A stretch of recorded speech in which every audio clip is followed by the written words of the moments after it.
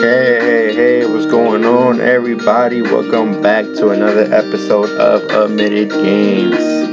Before we get into today's topic, guys, remember, hit that subscribe button on Podbean. Follow me on Facebook, Twitter, and YouTube. All pages under Omitted Game, guys.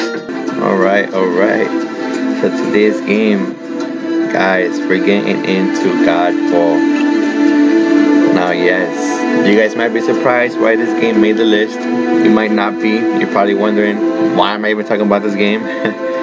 Or you're probably wondering, man, it's about time he's talking about this game. But yes, this game has made the list. And before we get into why, just let me give you guys some facts on the game, and so you guys can get an understanding about the game and see why it's on this list, and maybe even give you guys an idea, and you guys might like what you hear and might want to play the game. Who knows? But yes, this game, it's fairly new. I don't want to say too new, but it's a year old. The game was originally released in 2020 in November 12th, I believe, for only the PS5 and Windows Microsoft. Let's see, the game is set.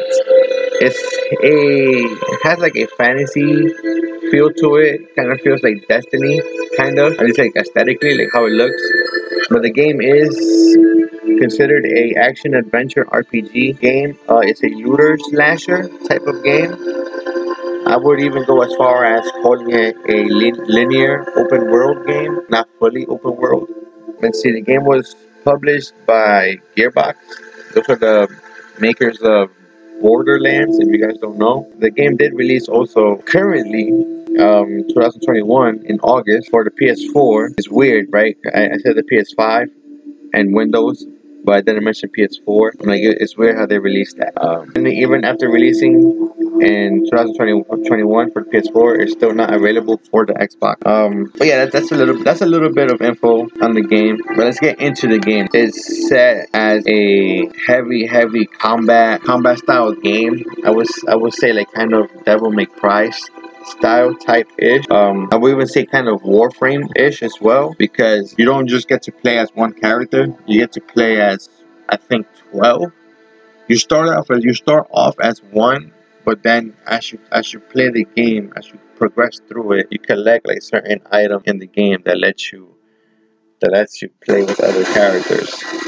Let's see, the game does offer just 5 types of classes for weapons. You can only use dual blades, a long sword, a pole arm, a two-handed hammer, and a two-handed greatsword. Now, I played the game, and going with just those 5 classes alone, the way the game plays it's fast-paced, or it can be, depending on the weapon you're using.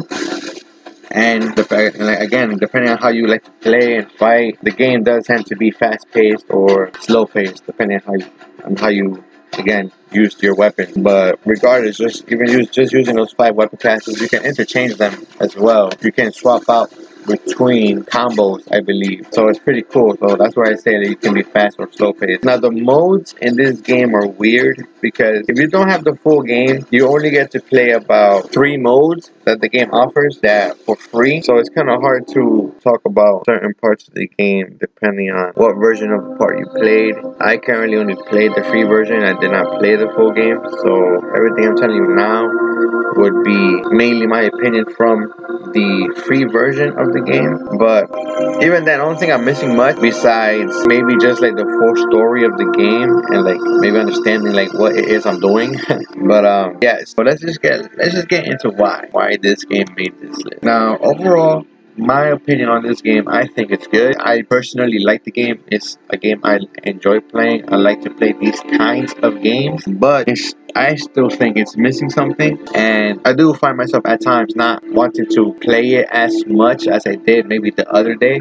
So for me right now, what is lacking is just the field of view. Now, I haven't tried adjusting any of these things. I don't know if you can or can't, but right now that's kind of like bothering me in the game. because it's kind of hard to look around the enemies that I'm fighting because the camera's so close. The game also feels, and I feel bad for saying this because I like these games and I like this game as well, but this game in particular feels like a knockoff of God of War and Warframe. Now I say a knockoff God of War because the way the combat feels, it feels God of War style type, even with the camera angles. But God of War, the camera with field of view, it made it work, because for the most part you were able to lock on and target your enemy, and the combat you would use allowed you to move around your environment pretty well. And this game just doesn't allow you to do that. That's why it feels like a knockoff of God of War. Now, I say knockoff of Warframe because the fact that you can play with about 12 characters. And if you guys don't know Warframe, this is just a free online multiplayer RPG game that you can play online, and you have certain certain characters that you can not choose from, but you start off with a character, and in that game you can craft other characters if you just get the right material. And in this game, on Godfall, you kind of do the similar thing, but again, it's just not as fluid with the movements. And I just think that this game, what it's missing is just, for one, the movement it's not stiff, but it's just the fact that you're grounded. It was everything that you're allowed to do. I feel like this game could have allowed you to move around more in the game, like jump over enemies, or the ability to jump, or like do some type of air combos or something. Because this game could have been, in my opinion, could have been so amazing with the combat if it added that into it. But the combat also does blend in after a while, because for the most part in the free edition, what you're doing is you're just pretty much just fighting hordes and hordes of enemies, and just trying to get better gear. There isn't much of a story in there, even though there is one. I won't say there isn't a story. I think it's Lightbringers, the Lightbringer mode that allows you to kind of do like mission quest type of thing. I could be wrong, so don't quote me on that.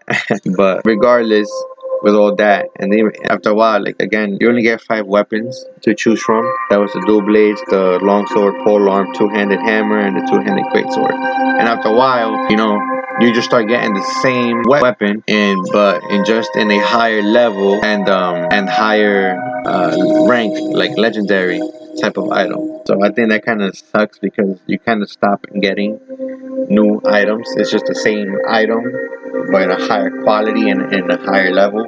So that's kind of a bummer.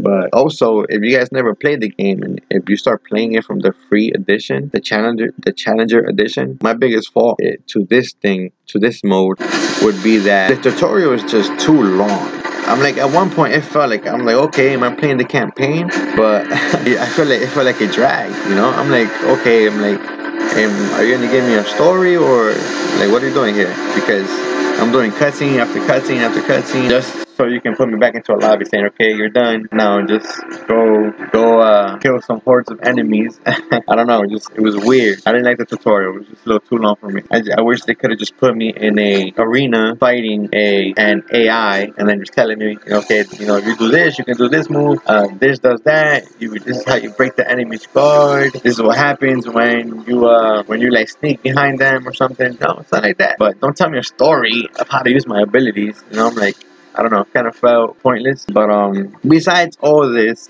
I still, for the most part, find myself having fun with the game, because regardless, the combat does feel really good to me, and as I get more and more used to it, I'm trying to unlock more abilities, or not unlock, but more like I'm able to chain more ability together, and the combat just looks beautiful when you can do stuff like that. But I think for me right now, guys, what's stamping the seal of approval of omitted games to this game is that the way they released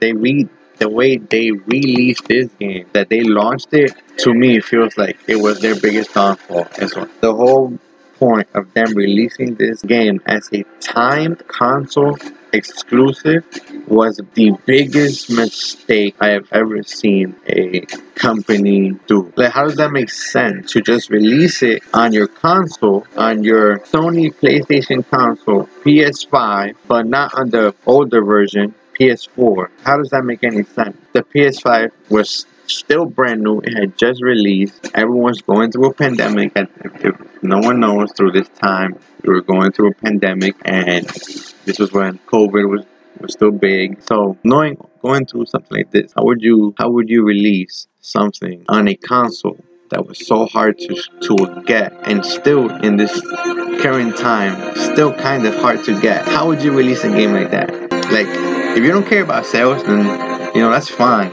But if you want to get your game out in everyone's hands to enjoy and play, then why not release it on PS5, PS4, and Windows, Microsoft, PC, whatever. But to just limit it to just that one console, not even its previous model, I think was, excuse my language, but the most stupidest thing that someone can do. Kind of, I don't know, kind of like giving the person the middle finger, like, hey, haha, I have this console, you don't. But yes, because of this, Godfall, you have been branded with the omitted game seal of approval. Alright. That was the end of today's episode, guys. I hope you guys enjoyed it. I hope you guys agreed with why this game is on here. Guys, don't forget to follow me on Podbean. We also got pages on Facebook, Twitter, and YouTube, all under Omitted Games. Again, thank you guys so much for listening.